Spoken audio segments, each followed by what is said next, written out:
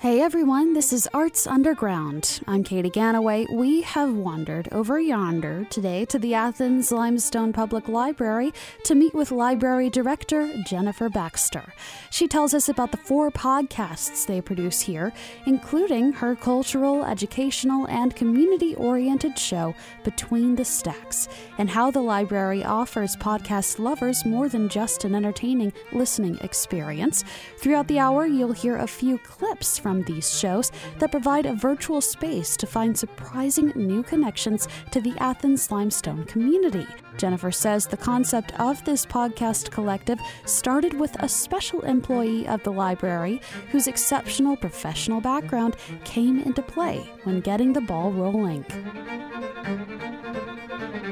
We have an employee here named Alice who is the genius behind all of this, and she actually spent some time working with Oprah, which we were all very impressed by. And I think the first time I met Alice and I asked her, what do you want to do? And she said, well, I want to make a podcast. And I said, awesome, how do we do that? So it's been 13 months since I got here, and in that time, it came from Alice as an idea, and then we started researching what equipment we would need, what software we would need, and we knew we wanted to do a library podcast, but we have an amazing archivist in Limestone County, Rebecca Davis, and she and Richard Martin, who is an 80-year-old citizen of Athens and knows all the things, have another podcast, and it was just a natural fit, and they do the homegrown history, which is awesome, and I think it's a really great way to connect our community with some of the histories they may not know. And then we also already had an existing gardening program, and we have a garden that at the same time we're trying to cultivate. It's new, so there was just another perfect opportunity to get the gardeners into the podcast room to help us and the local community learn how to grow things in this particular area. How would you say that the library has grown since the podcast started? I think what you just saw, currently the Mayor's Youth Commission has a teen podcast that they have created and just kind of got off the ground in the last month or so, and that in itself is a wonderful way that we have been able to start bringing people in to maybe cultivate and grow their own formula of they want to communicate, and using the library as a place to do that. Also, we've had a lot of great guests on all 3 of our shows, so that brings them into the library. It cultivates relationships. It connects people together, that ideas are coming out of the connections that people are making here, and that's what I'm really excited about. Have you ever had any experience doing anything with audio production or hosting a show yourself? Because you are the host pretty much of Between the Stacks. Yeah. I don't have any audio experience, but I do have a background in journalism, never professionally.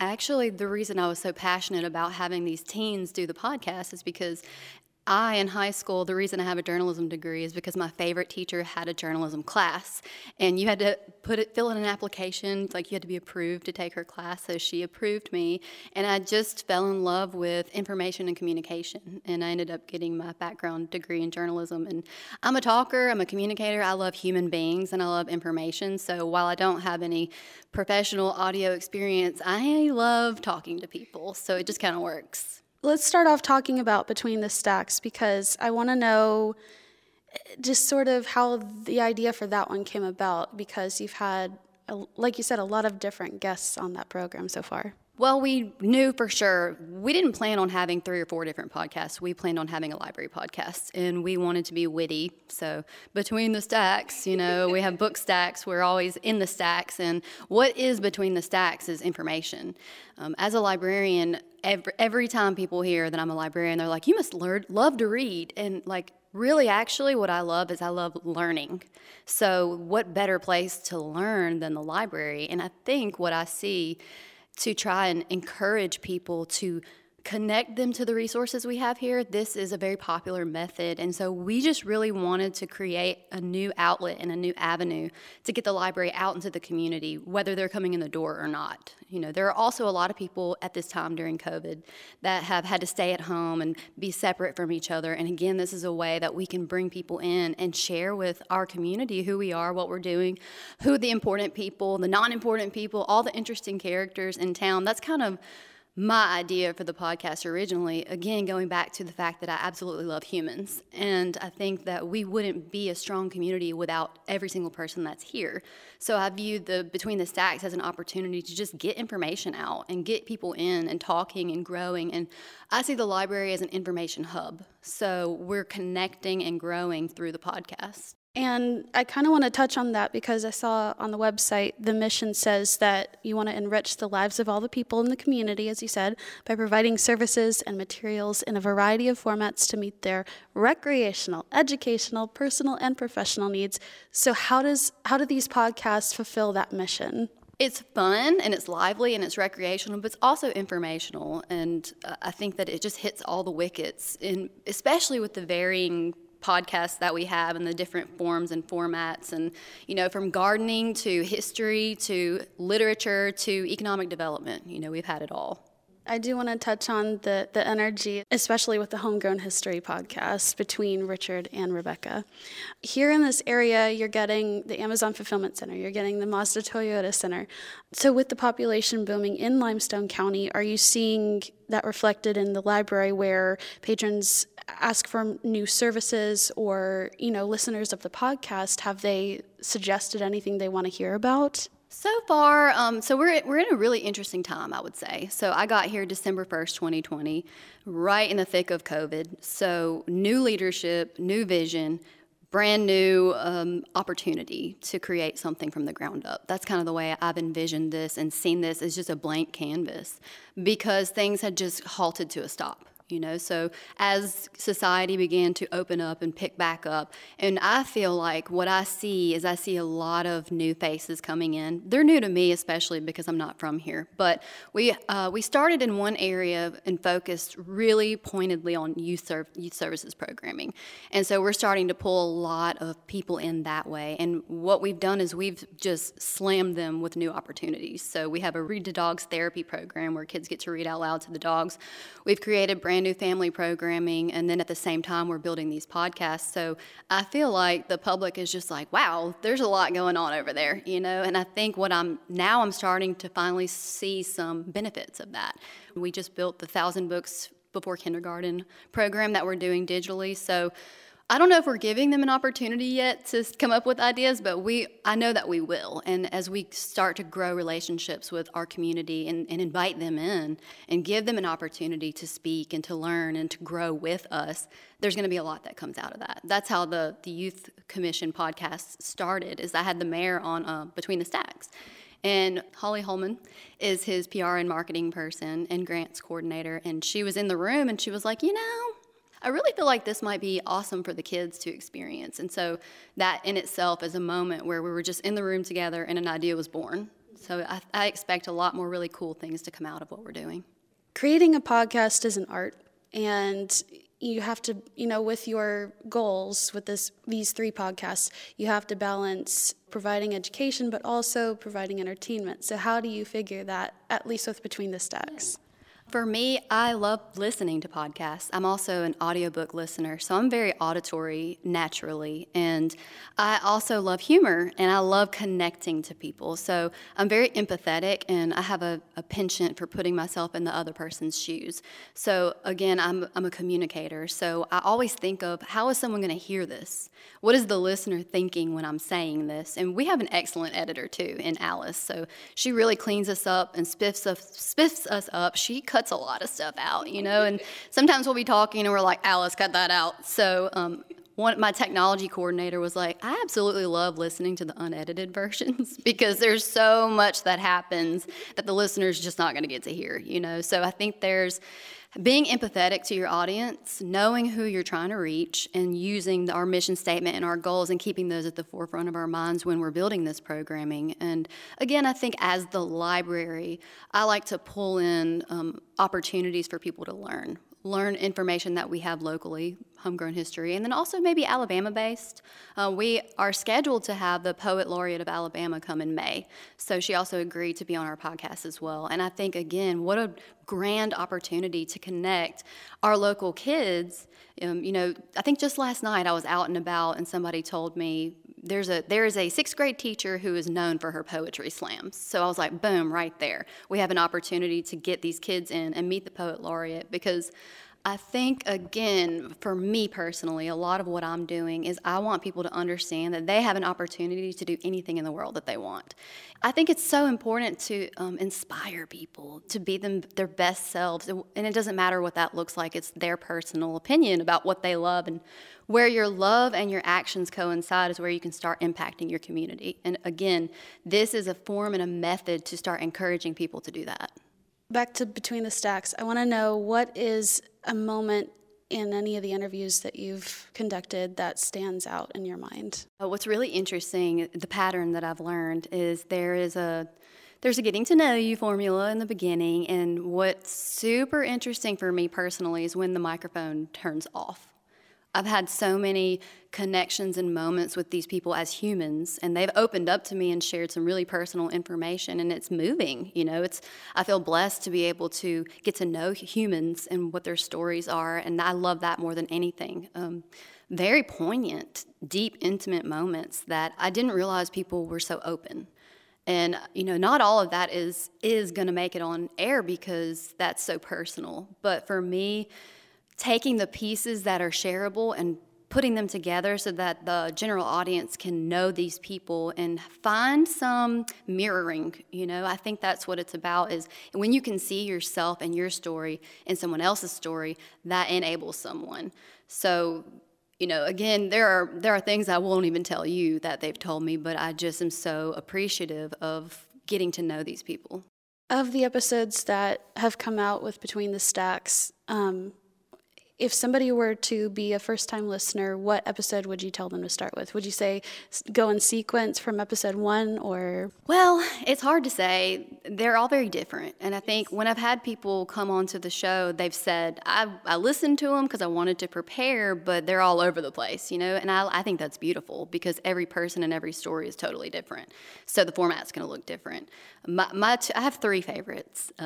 Now, sequential is probably important because they've grown and changed, but they're all standalone. And my 3 favorites, we had Madeline Burkhart from the Rosa Parks Museum. That was a great interview. She actually did a program beforehand about the women of the Montgomery bus boycott. And so then afterwards she came and did a podcast. And there were some personal moments, so it kind of wanes back and forth between the Montgomery bus boycott women and then Madeline's experience in working for the Rosa Parks Museum. And I think that's a really important story to share, especially here in Alabama.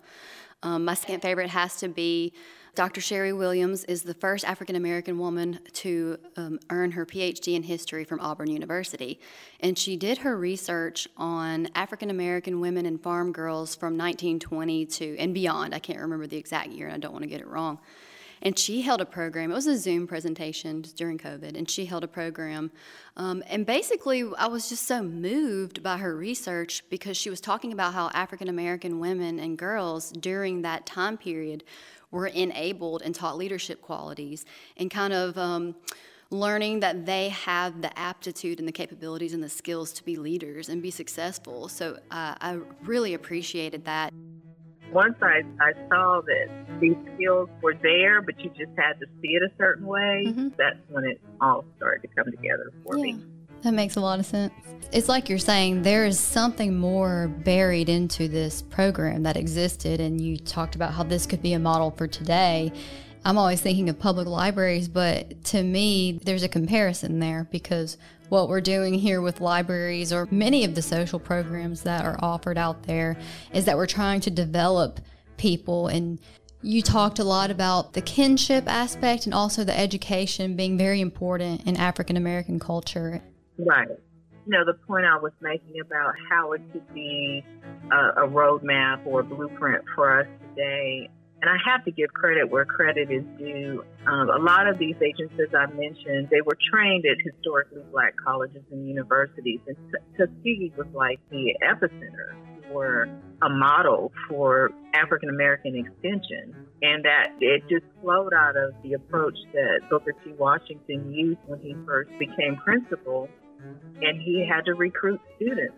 And his approach was he mounted on his horse and he rode out into these communities and he develop relationships with people, listen to their challenges and their needs, and he took all of that and used it to develop a program. And, one early example would be the movable school.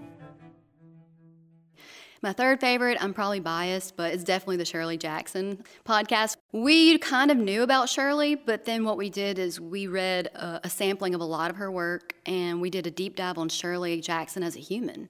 And when you start analyzing someone and you juxtapose that to their literature and the things that they've created, it's so much more interesting. Let's talk about the feedback from all three of these podcasts. What have you heard from your patrons? They absolutely love the history podcast. They are in love with that. And so we're learning as we go that they want to hear about their community. They want to hear about things that have happened in the past. They're very interested in the formation of our communities and how we came to be and the way that things were back in the day. So we've had a lot of great feedback on that one.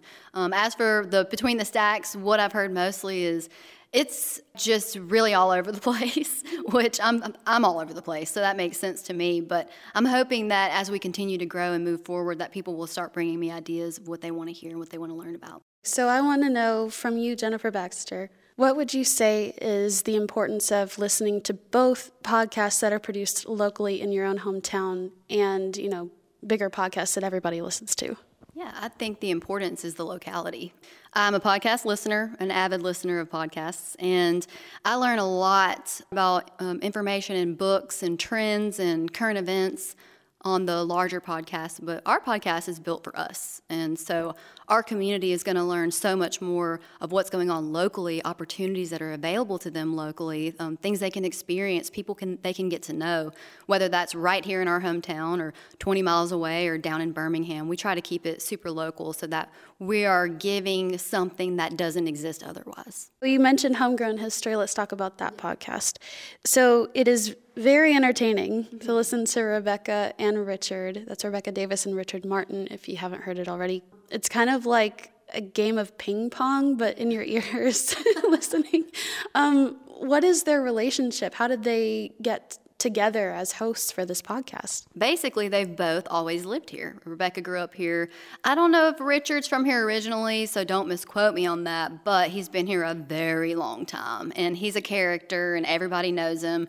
And they already had a rapport between them as individuals, so they had their own working relationship, and I think they've worked together on other projects. They're interested in the same thing. They're interested in the history of Athens and Limestone County. So it was just a natural fit, and they have that rapport over years and years. So you're getting to hear a relationship that has been built over time, and I think that's what makes it so much fun and so interesting is they work so well together. So they built this courthouse there on the square, and at the time, the square had 6 taverns and no churches all around the square. There were a couple people who lived there. I know there was one lady, Miss Matthews, who lived there, who made cakes and sold them out her window because one of the men who later went on to be an Athens City Council person got in trouble as a little boy because he stole one of the cakes out of the window. I don't blame him at all. And so the people who lived there at the time, they'd have dog and bear fights out on the courthouse lawn, catch a bear out in the woods, chain him up with a bunch of dogs and fight to the death. I mean, it was brutal. And like cockfights, they had those out on the square. And horse races. Nick Davis, that Nick Davis Road is named after, he had horses, and he and his cronies would all come into town. He was big in Alabama state politics. You could probably talk about that here in a minute. But he'd bring in all his cronies, and they'd race from his place out in East Limestone around the square and back. So everybody would bet jugs of whiskey on the winnings, because if you think Limestone County has ever been dry, you got another thing coming. That's right. This whole place was powered by rocket fuel back in the day. That's right. And I'm not talking about the arsenal, but they would bet jugs of whiskey on the winnings. And of course, everybody would get to gambling and fighting and drinking and kicking and gouging in the mud and the blood and the beer. So it wasn't too long before the county outgrew the little jail there on the little log jail there on the square, and so had to build a new brick jail. So the county sold the older jail to a local guy, same guy who started the first school in Limestone County, by the way. I think it's Patterson was his name. And he moved that jail from one side of the square to the other, and he used it to house his pet panthers that he caught out in the woods out there. So if you think Athens is a boring place and there's nothing to do, you should have just been here 200 years ago. You know, they talk about some wild things, some fun things, and I wonder if you could tell us, you know, maybe how they choose that, or if you have any influence over that, Jennifer. Sure. I have zero influence over them whatsoever. I try to stay as far out of their way as I possibly can.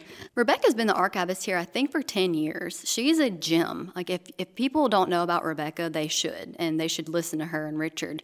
They're just a wealth of knowledge. You know, again, I think what we're getting to experience is their life work and recording it for future generations. In the podcast, some more difficult topics are discussed, and they're not whitewashed. You know, they're not just glanced over and mentioned, you know. Can you talk to the importance of relaying Athens and Limestone County history without whitewashing? For me personally, and I believe Rebecca and Richard are the same way, we are storytellers, we are truth tellers, we are information seekers and information sharers. And are you really getting the truth if you're not getting the whole truth? And I don't think there's anything wrong with having real and honest conversations. I'm a huge proponent of that. Open, honest, authentic conversation, because it's the only way that you're going to learn. And that's consensus building too. We're all going to have different opinions on everything all the time. That is the way the world works. And I think right now things can seem divisive because we are pulled in our camps. But what happened to coming together in the middle and solving the problem? And if you don't have all the information, you can't possibly solve the problem. So whether it's uncomfortable or not, it's incredibly important to give factual information. And can you talk to the importance of preserving all history here in Limestone County with this podcast? What's the goal for that specific podcast, Homegrown History? It is about preservation of history. Again, this is a new format. You know, we've seen podcasts burgeon over the last few years. Maybe, you know, it started, 10 years ago, I guess, but it's really hit as a popular method over the last few years. And this is another way that we can make sure that we are preserving that history and pulling it out. It's one thing to have it on a shelf and hidden away back in a book, but what we're doing is we're telling people, hey, this history exists. This is here. This is the work that we do. These are the things that are important to us. And I know that it's important to other people too.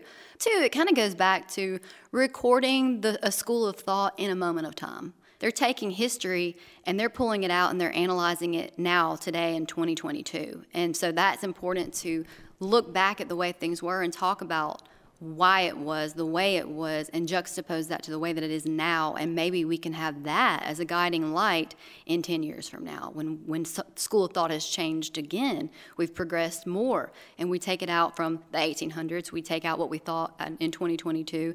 And in 2032, we're like, wow, we've come a long way. That's exactly what I'm envisioning. I'm envisioning a progression into more learned, pliable, and kind people. And finally, Talking Dirty at the Library. That's the that's the Gardeners podcast here at the Athens Limestone County Public Library. You get gardening tips like pruning and soil testing and pest management, but you also hear topics discussed like sustainable agriculture, natural resources, and 4-H and youth development. So with spring around the corner, what is coming up on that show? Well, I know they are recording their future gardening tips. I'm going to be honest with you. I'm the antithesis of a gardener, like whatever that is. I'm a plant killer. I don't want to be. I have a gray thumb. They're trying to teach me how to keep my one office plant alive. So, but I think really the importance too is at the same time that they're giving tips to local people, we're also utilizing this in our own garden here. We talked about that a little bit, where we just really opened our garden for the first time this past year, and that's been an ongoing process for like 7 or 8 years, which I think COVID affected that. So we are connecting our component from the garden into the podcast and back out into the community. And I think it's an avenue. There are a lot of people who love gardening. I mean, a lot. And that's a really good thing for COVID as well, because with the Omicron variant sort of rampant right now, that gives somebody like, oh, well, maybe I can do that. Maybe it's not so hard. Exactly. And, you know, I have that sentiment. I want to hear and I want to learn. What am I doing wrong? But I have a ton of people in my life who are like avid gardeners. It's for those people who want to know and want to learn and want to participate. You know, when you ask somebody if they know Alabama Cooperative Extension, they say, no, I've never heard of it. And then you ask them if they've heard of 4-H. And then, you know, the light bulb goes off. Well, we do the 4-H program throughout the entire state. We reach 1 out of 3 Alabamians every year. Our impact is pretty substantial. You know, our mission or our goal is to increase knowledge. You know, every day we wake up, we have the opportunity to positively impact the members of our community, and that's our goal, whether it's to help them increase yield in a crop or, you know, help them have a better, a more successful garden, or to help them, you know, get on a savings plan through our financial management programs. The Master Gardener program nationally started in the early 70s in the state of Washington, and within a few years it spread worse than kudzu.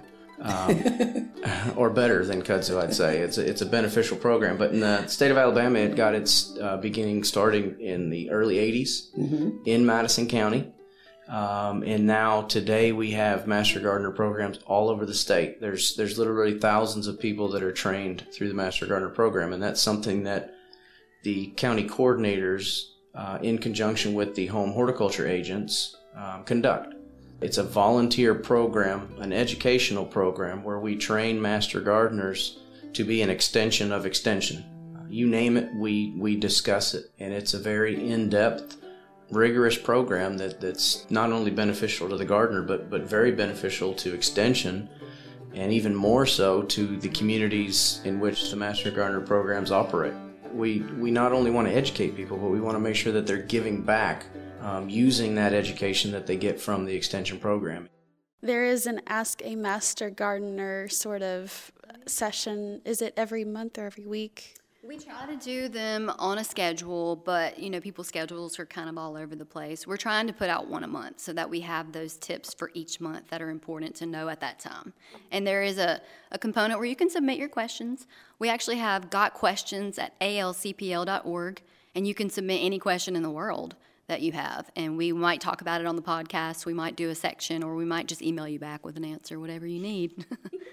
The music for each podcast that bookends each podcast is different, you know, between the 3 of them. I wrote here that for Between the Stacks, you have music that varies from classical to funky to fiddles, and that fits each show, you know, the topic you're discussing. For Homegrown History, you have folksy and nostalgic instrumental music. And then you have like rootsy acoustic music for Talking Dirty at the Library. How do you pick the music? And I do wonder if there's a local element to that as well.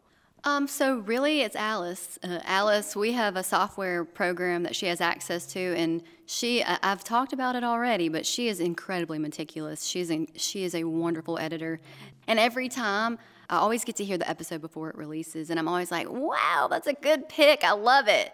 Well, Jennifer, thank you for letting me come here and talk with you about these wonderful podcasts. And again, the collection is called Library Voices. Correct. Yeah, we wanted an umbrella to throw everything underneath it that we can possibly think of. And I think, too, to kind of encourage people that there doesn't have to be just one. You know, you can make multiples. You can come in and have a podcast here. We actually just approved the podcast room available to rent to the public. It's very inexpensive. It's $15 for the first hour and $10 for every hour after that. So we've got this equipment for the sake of the community, too, to say, hey, this is how we did a podcast. Come and do your own. I think that's the first time I've heard of an accessible podcast room at a library around here. That's amazing. Yeah, we're excited. And again, I think what the library is, it's an information resource center. So if you want to do something cool like podcasting, come check out a book about how to podcast. We have them. And then actually rent out the podcast room and make one. All right. Well, thank you for letting me come here and talk with you today. Thank you. I enjoyed it.